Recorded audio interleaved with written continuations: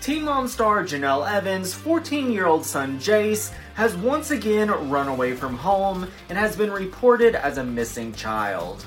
Police are on the hunt for Jace after the teen allegedly slipped out of a window and into the night last night.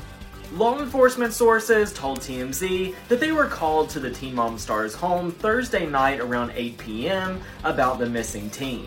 Jenelle told officers that Jace snuck out of the home through a window and didn't have a cell phone with him. They said what's more frightening is that Jenelle's home is surrounded by woods and Jace left in the night. Unlike the last few times that Jace went missing, it's now been close to 16 hours since he was reported missing to the police. Cops told TMZ that he's been added to a nationwide database for missing persons. Jenelle has chalked up the runaways as Jace being a normal teenager and mad at his parents, but at this point I think we can clearly say that something else more serious is going on. Short Cast Club